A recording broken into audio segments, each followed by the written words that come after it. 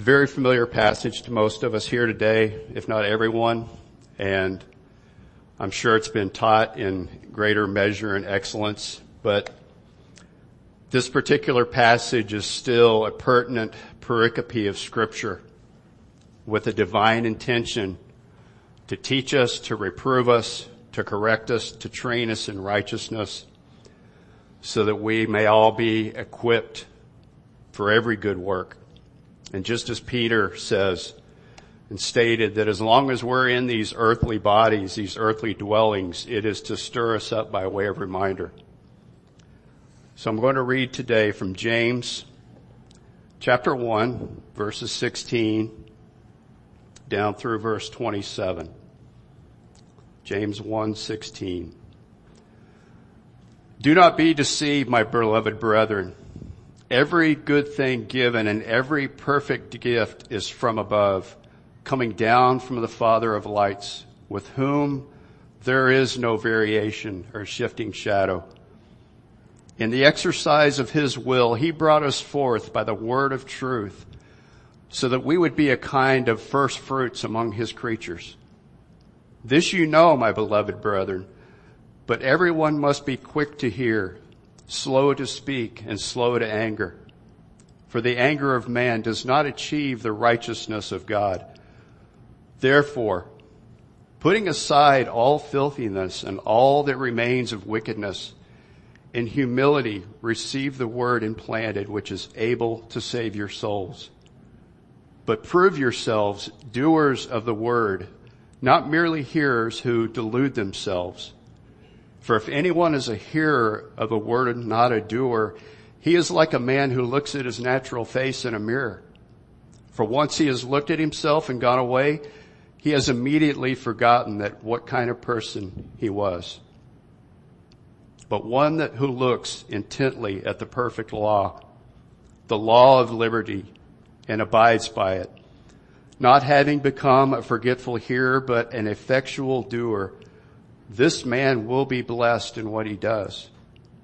If anyone thinks himself to be religious and yet does not bridle his tongue, but deceives his own heart, this man's religion is worthless.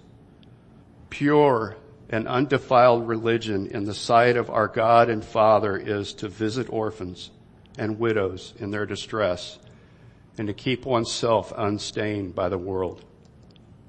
Thank you. You may be seated.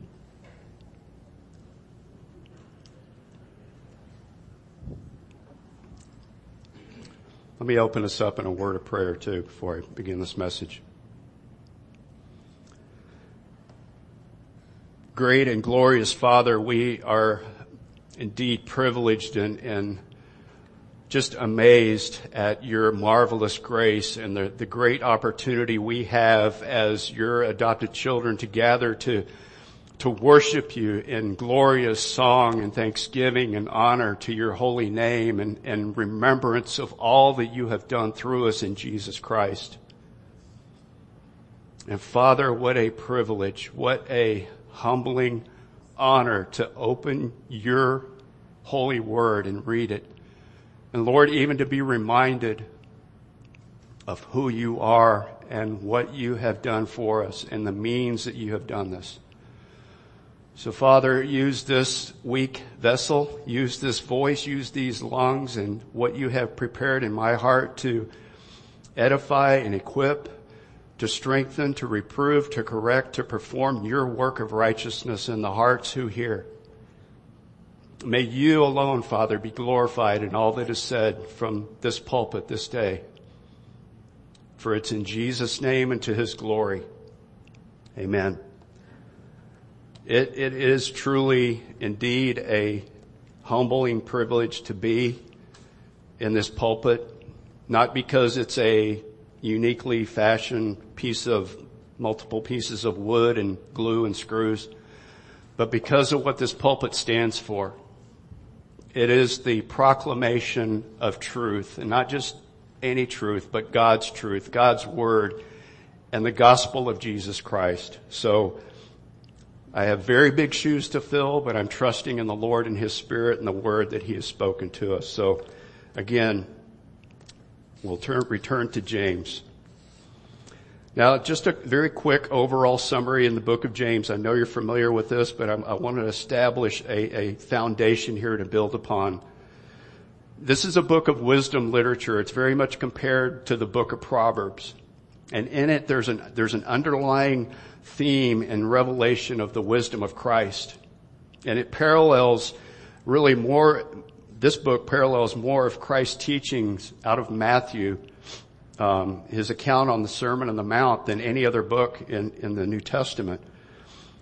But overall, James is emphasizing an objective faith in Christ that is demonstrated in joy through our trials, in the reality throughout every aspect of our life unto good works. In this particular passage, he's emphasizing the importance of hearing the Word of God and a reminder that we all dearly need to hear. And to start, I want to just take, I'm one of those step back and take a big picture look at things. And let's step back and just consider those three words, the Word of God. If we go back, as we're studying well in protology, I want to look back at Genesis chapter 1. Here we have the glorious account of the creation of the heavens and the earth. And in verse 3, it's two little words that are profoundly amazing. God said. God said. And with this, he spoke. He commanded, and he carried out all the aspects of creation, establishing his perfect order in the plants, in the animals, in the water, in the land, in the heavens, and the stars. And throughout each specific day, the result of his command being fulfilled to his desired will was good.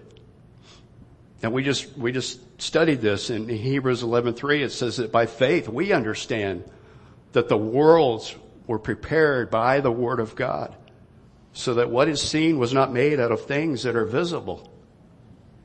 But remarkably, let's stop and take a look real close at the sixth day. What happened? From the dust of the earth, he breathed life and created man. From man, he took a rib and breathed life and created woman.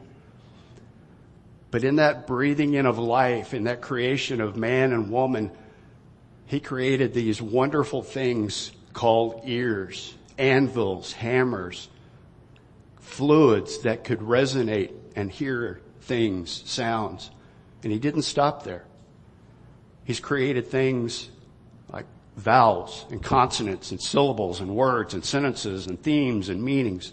And within that, he's given us an understanding of what these words mean. He desired to communicate with his creation.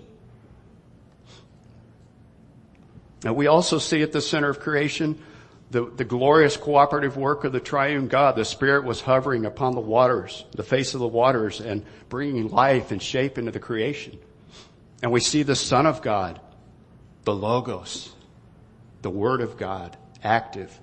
Proverbs 8:27 through 31. Write that down. Take that home. Meditate on this. It's a beautiful account of the Word, the logic, the Logos, the Son of God, the divine Word beside the Father as a master craftsman. God was issuing the command. The Son was working out the details, and the Spirit was bringing life. Wow. This is amazing, folks. John 1:1, in the beginning was the Word. The Word was with God, and the Word was God. Colossians 1:15 to 17. He is the image of the invisible God, the firstborn of all creation, and by him all things were created. So from the foundation of the world, God's intended purpose and plan in his creation, throughout history, through his redemptive work, God has spoken and he still speaks to us today. Does that take you to your knees or what? Considering that we are still but dust. And God, in Hebrews 1, God, after he spoke long ago to the fathers and then to the prophets and in many portions and in many ways, in these last days, he's spoken to us in his Son. And he is appointed heir of all things. This is not only a mind-blowing, glorious work in creation, but it continues today. From the beginning, throughout history, through all the redemptive work of God, through even the angelic mediation, His redemptive work, the incarnate Word of God, is revealed to us this very day through this inscripturated Word that has been preserved and kept for us. It's life. It is absolute truth. It examines and judges the hearts and intentions of man. It is good. It is for the glory of God because it will be fulfilled. It destroys God's enemies, and it enables understanding and brings forth wisdom. That's the other beautiful thing of creation, that He's given us the ability by His grace, by His working, to understand these things and to usher forth wisdom. It's the heart and soul of the Christian's experience. Now, James today is going to get very personal.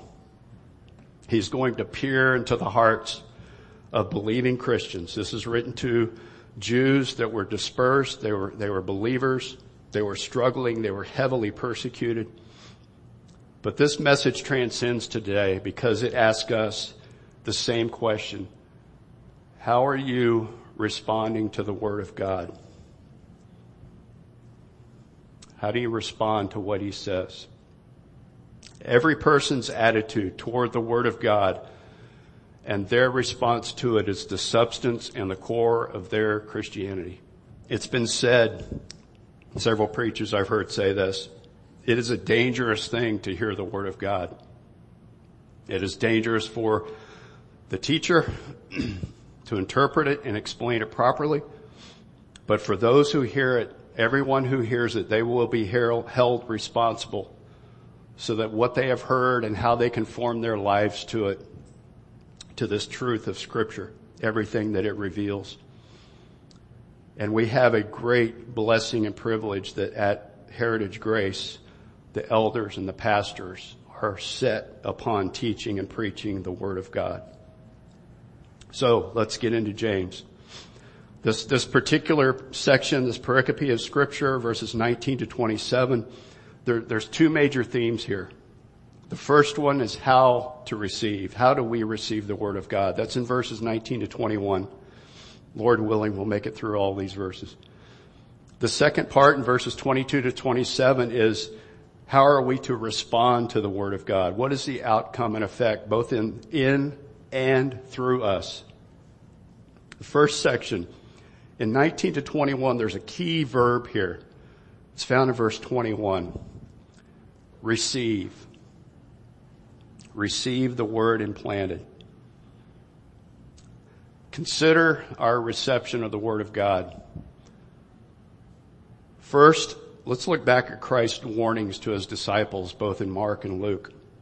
After He had shared the parable on the sowing of the seed of the Word of God, He told them, interesting thing here, take care of what you listen to, what you hear. And then in Luke 8:18, He says, take care how you listen. For whoever has what? Whoever has taken care in how he listens to what Jesus Christ, the Word of God, has said, to him more shall be given, and whoever does not have, disregards it, doesn't pay attention, doesn't really care, even what he thinks he has will be taken away from him. So in verse 19, James is giving us three specific examples, very, very piercing attributes of the hearer of God's Word. Now I know they're in partial or you could consider this too, this verse, next two verses, is how we relate to one another. But I think James here is really focusing in on how we relate to God's Word. So he starts out verse 19. NASB is this you know, but it's a very strong imperative. Know this, my beloved brethren. Know this. Know what? What does he want us to know? Verse 18. That in the exercise of God's will, He brought us forth by the word of truth, so that we would be a kind of first fruits among His creatures. We're to know that as believers, it was God's word that brought us forth, that we would be a kind of first fruits, a first portion given to God, wrought in the person and the work of Christ, and regenerated by the power of hearing and believing in the gospel. This was alone a supernatural work through faith that brings us out of darkness and into light. But knowing this, James says, we are to be quick at hearing God's word. From that time forward, after regeneration, brothers and sisters, and this talks to me too, I'm not excluding myself in any way, we must be very quick at hearing God's word.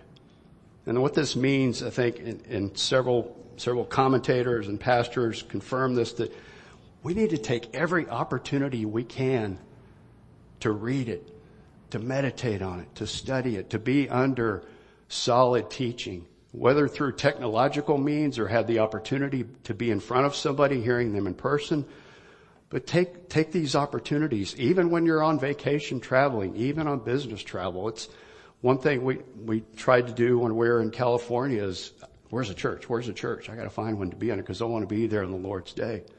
Praise God, he led us to a wonderful Baptist church, and we heard a great message on Ecclesiastes that I'd never considered before. So we want to be quick about that because of the superiority of God's word. So why the urgency? Why the quickness? Because it is our food. It is our life. It is our drink. It's our lamp. It's our path. And we must commit ourselves to continued hearing of the word.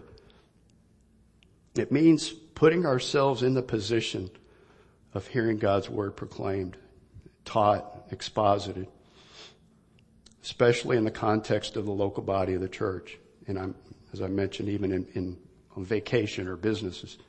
But the Greek here gives us an interesting emphasis on being on the ready and being quick to hear. And there's a reason behind this that James talks about earlier in chapter 1, and that's for the fact that we need to have a foundation to stand on. We need to be assured of who it is we stand upon. It is Christ himself. And we are not going to know that except by being in the Word. Now, James continues and he says that we need to be slow to speak. He's not meaning that we need to be quiet and church mouses and not say anything and hush hush. But have a submissive heart, a humility, a weakness, or a humility and a meekness, when hearing the Word of God. And there's two aspects to this. First, we are to consider the who and the what we are engaging. We're to be quick to hear it, but with the hearing, we're to be slow to speak. And actually, this means primarily, really foremost, as James 3:1 sheds light on this later. He says, "Let not many of you become teachers, my brethren, knowing that as such we will incur a stricter judgment." This is disconcerting, a little frightening, but there is both a great weight in knowing that what I am preaching to you as the truth of God's word is a very serious responsibility. And there should be, as there is, Lord knows, a holy fear within every believer that we should not flippantly and haphazardly teach or preach the eternal word of God. Should we go out and evangelize? Absolutely. Absolutely. But holding fast to the gospel that has been given to us. Secondary, with the hearing, there should not be a quickness or raising an objection, questioning, or even, why is God saying that to me? What's the problem here? We should be deliberate in our speech and not rash, but with divine strength, hold our tongues.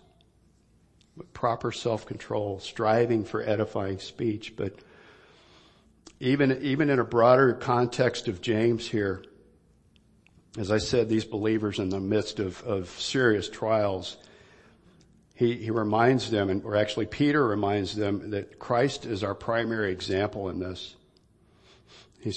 Peter says, and he's talking about Christ, "He who committed no sin, nor was any deceit found in his mouth, even while being reviled, he did not revile in return. And while suffering, he uttered no threats, but kept entrusting himself to him who judges righteously." And now James gets very personal. going down to the heart and core of the matter here. He says we are to be slow to anger. Slow to anger. And that word that James uses here, orgain, has with it a deep-seated resentment, an indignation, an agitation, a mental bent. Not so much an outburst, but like a slow burn inside that you build up some resentment when you hear the truth of God's word. This is what Paul talks about in Romans 1 and also in Romans 9, where there's a suppression of the truth. There's a resentment of what is heard. And it's actually in some cases, many cases, directed toward the speaker and the preacher. So we're to be very slow to any sort of resentment or hardening of our hearts at the truth of God.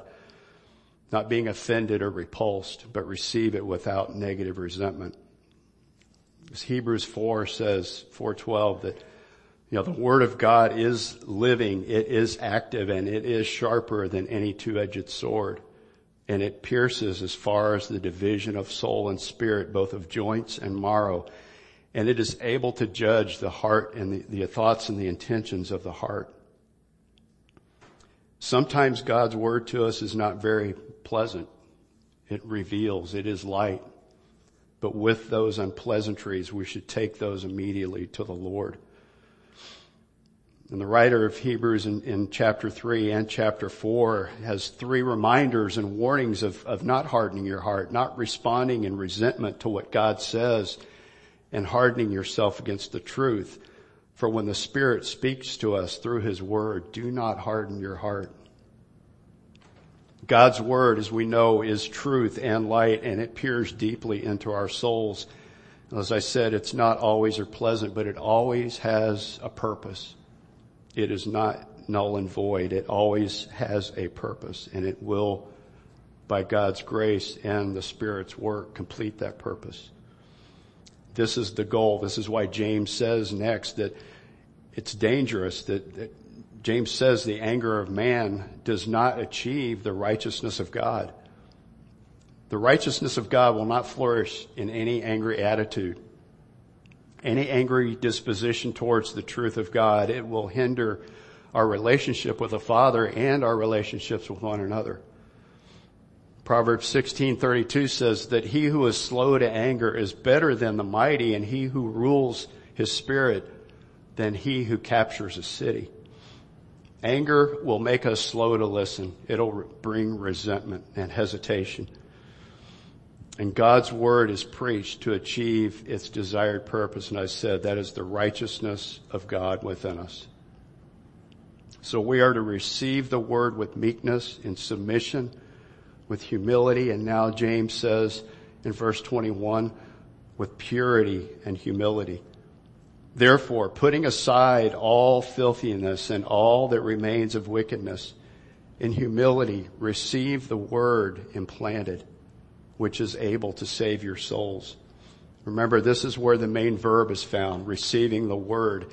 And there's actually the participle phrase that goes along with it is putting aside, that actually modifies this verb. So in a sense, it should read, having put aside, receive the word. Before the word of God can be received and produce righteousness within it, sin has to be dealt with. And this filthiness is describing, it has a likeness to dirty, stinky, filthy clothes. North Texas, middle of summer, working outside 4 or 5 hours in the day, you know what that's like. It's going to reek. And that's what sin is like. Unless it is cast off, it is put off, it is confessed and repented of, dealt with, even as Owen tells us in his books, even starving the flesh from the other areas of life that we are sensitive to, put them to death.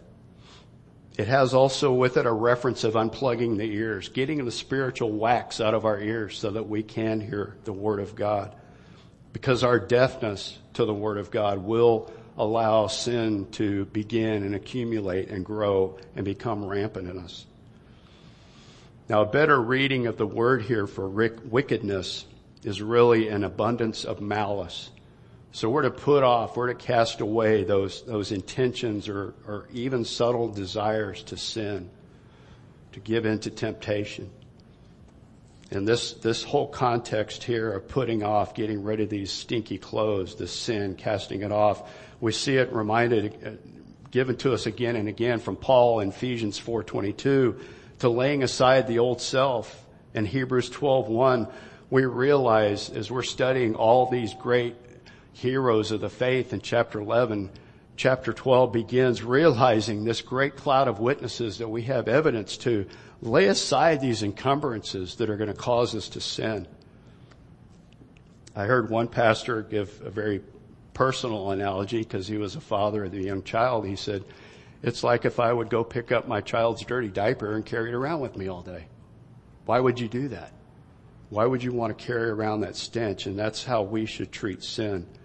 And we must do this through confession to the Father in godly sorrow, in repentance towards sin, with a seriousness and severity, a sincerity and severity.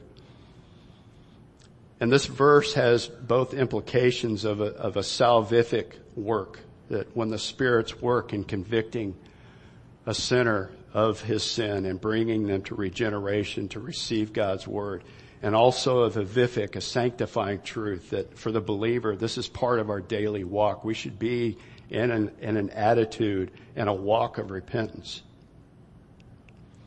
This is an utmost critical aspect for us to receive the word of God properly and in order for the righteousness of God to work within us. John Owen said in same books that about sin is be killing sin, or sin will be killing you. Go so far as even to starve your flesh from any allurements that would lead you into sin. Sin's desire is to do everything possible to keep us from hearing the word of God and from knowing God. That's its full intent. That's its desire. Ultimately, to destroy us. Sin is what drives us to say, the room's too cold today. I wish I turned the heat up. Or this sermon is really too long. It really doesn't apply to me. I've heard this all before. It wants to smother those type of things and get your mind off of God. How radically should we be involved in killing sin? God's word is very vivid and powerful. 1 Samuel 15:33. We have the picture here of Agag, the king that was not killed by Saul. He did not follow his commandments. And Samuel, the high priest, took out his sword and hacked him to pieces. This is how God looks at sin. That's what he wants and desires for us to do towards sin, towards any indifference or pride or any objection or reproach against God. Now, continue in verse 22. It says, but prove yourselves doers of the word and not merely hearers who delude themselves. Doers here is a noun. It describes someone who is obeying, who puts on God's truth and puts it into action. And this person is described very well in Matthew 7 when Jesus is talking about the two foundations.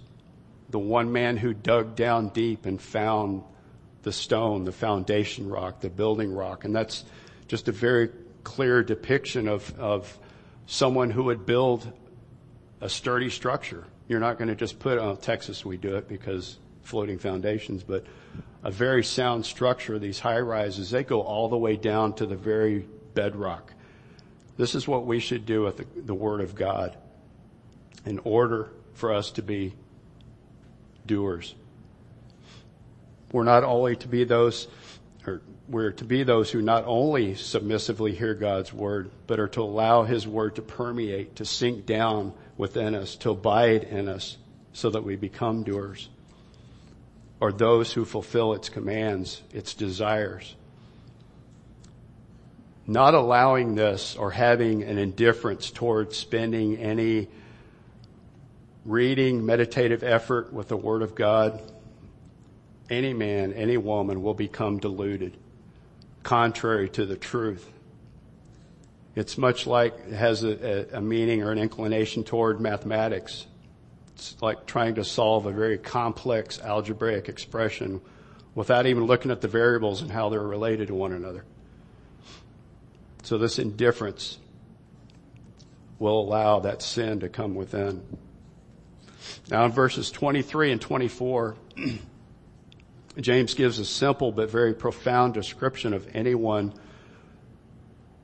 who quickly dismisses any attempt to obey the word of God.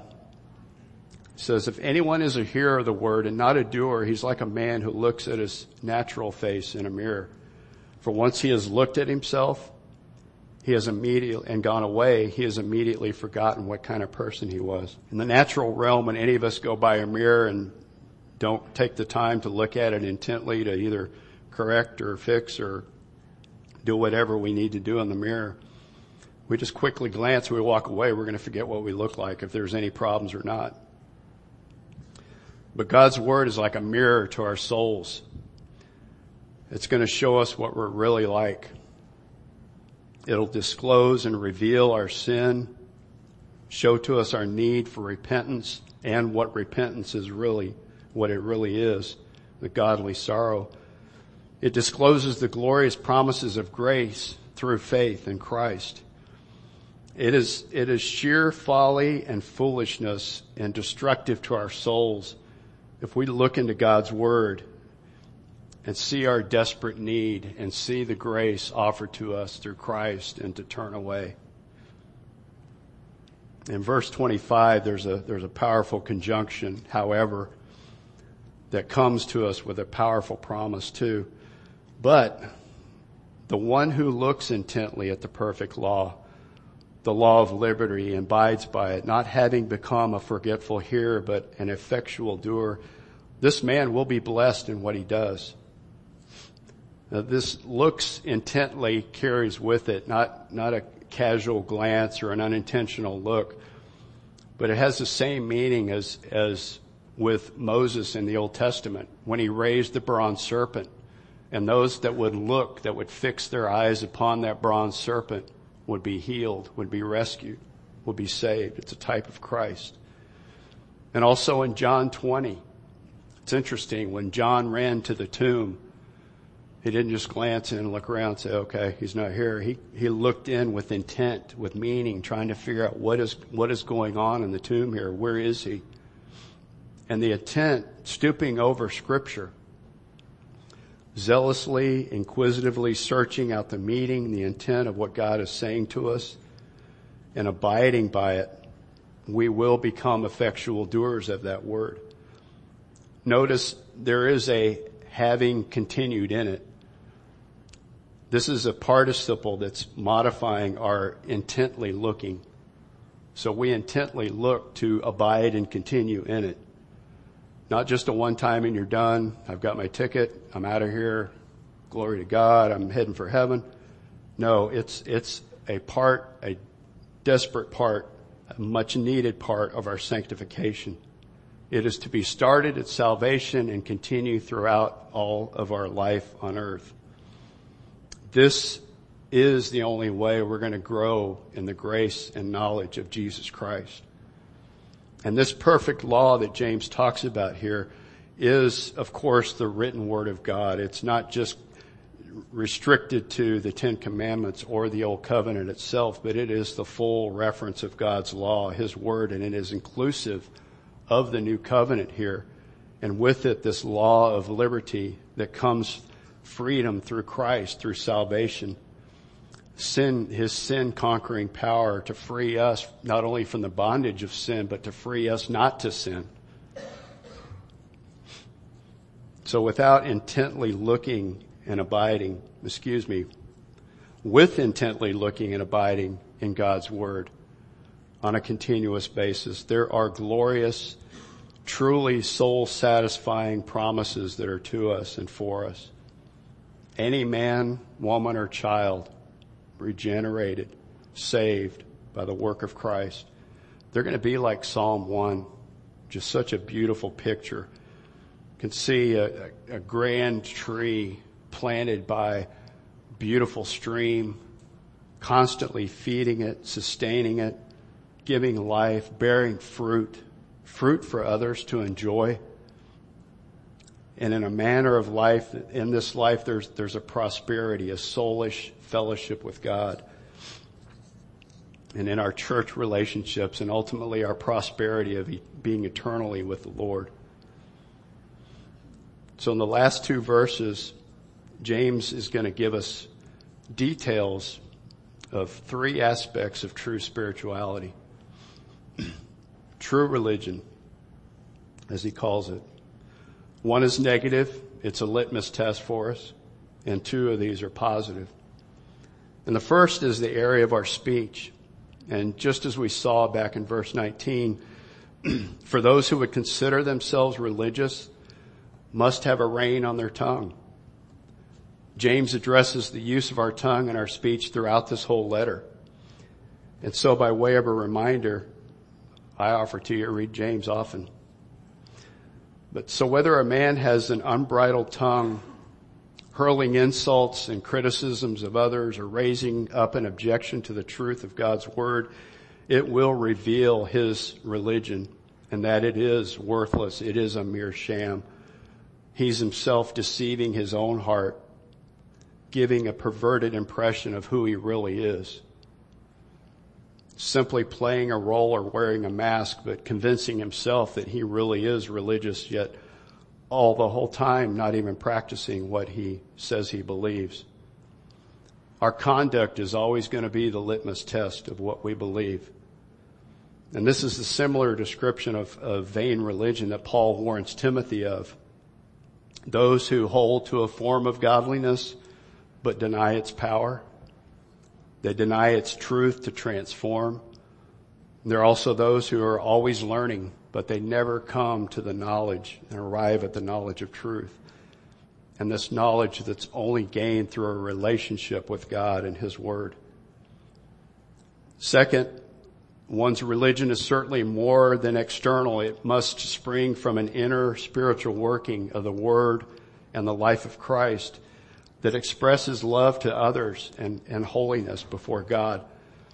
And James uses a very specific example of caring for orphans and widows. And in this, what he says by caring for them in to visit or visiting is actually described much better in Matthew 25, because it goes beyond just social calls. Those are good. Phone calls, those are great. But he's talking about a very concerted effort to their needs, to look upon them with care. The examples here of orphans and widows were not random, but in this time especially, but even today, it's a very needy part of the church because of the persecution they were under. But if we look deeper at that, these two examples were without fathers or husbands, both without any ability to repay for the kindness and love and goodness shown to them. This is an example of faith working through love to those who are completely helpless. They're the objects of God's love, and it is one reason that we can even see in Isaiah that God judged Israel because of their neglect of orphans and widows in their midst. And if you look at ourselves, we were orphans. Orphans outside in sin, in darkness, and yet God in His mercy and His love purchased us with the very life and blood of Christ, bringing us to Himself and adopting us as His very own. And then third and final, James tells us that true religion is a true expression of faith and love, and it will make every effort to keep ourselves from being stained and tainted by the world. If we seriously consider what the Puritan John Owen tells us from his day and age, even in his time, to starve those worldly influences, to keep ourselves pure and undefiled, this may mean we deal severely and quickly with anything offered by the world that would hinder our fellowship with the Father and with one another. The world here is not talking about the earth itself and the sun and the stars, but it's the system that was in force back then in James's time, which is, and even in ours, which is the essence of that total system of evil. It pervades every area of our human existence with its thinkings, its allurements, every attempt it can make to detract us and keep us away from and in opposition to God and his righteousness. James is putting a very clear and examining mirror in front of us in these verses, and it's the Spirit of God who's actually doing the examination. In our attitude, our heart, our responses, our quickness to hear. And it's not enough for us to just listen to a statement or a snippet of spiritual truth, or even just to theorize it or philosophize about it in our armchairs, or even engage in formal external rituals of religious activity. And James isn't calling us to all be grand theologians, but to continue in the simplicity of the gospel that's been given to us through the Word of God, the eternal Word of God. Because it is that Word that's going to carefully examine our hearts. And we must put these truths into practice in our lives so that our lives will be marked by love for others through us unto holiness before God, and so that we can demonstrate our faith by works. Let's pray. Father, we thank you for your eternal living word to us, and I pray, Lord, that this section of James, this letter from James to the church, will remind us, will stir us up of the great importance of your holy word, of its eternality, of its power to save, to regenerate, to transform. Father, I pray that it will stir within us a zeal, a hunger, a thirsting, in even greater measure to pursue your righteousness and your kingdom through your word. Lord, use these truths. Use your word, Father, to enable us to live lives pleasing and holy before you, and to reach a lost and dying world with the gospel, the salvation, the great gift and grace of Christ Jesus. It's in his name we pray. Amen.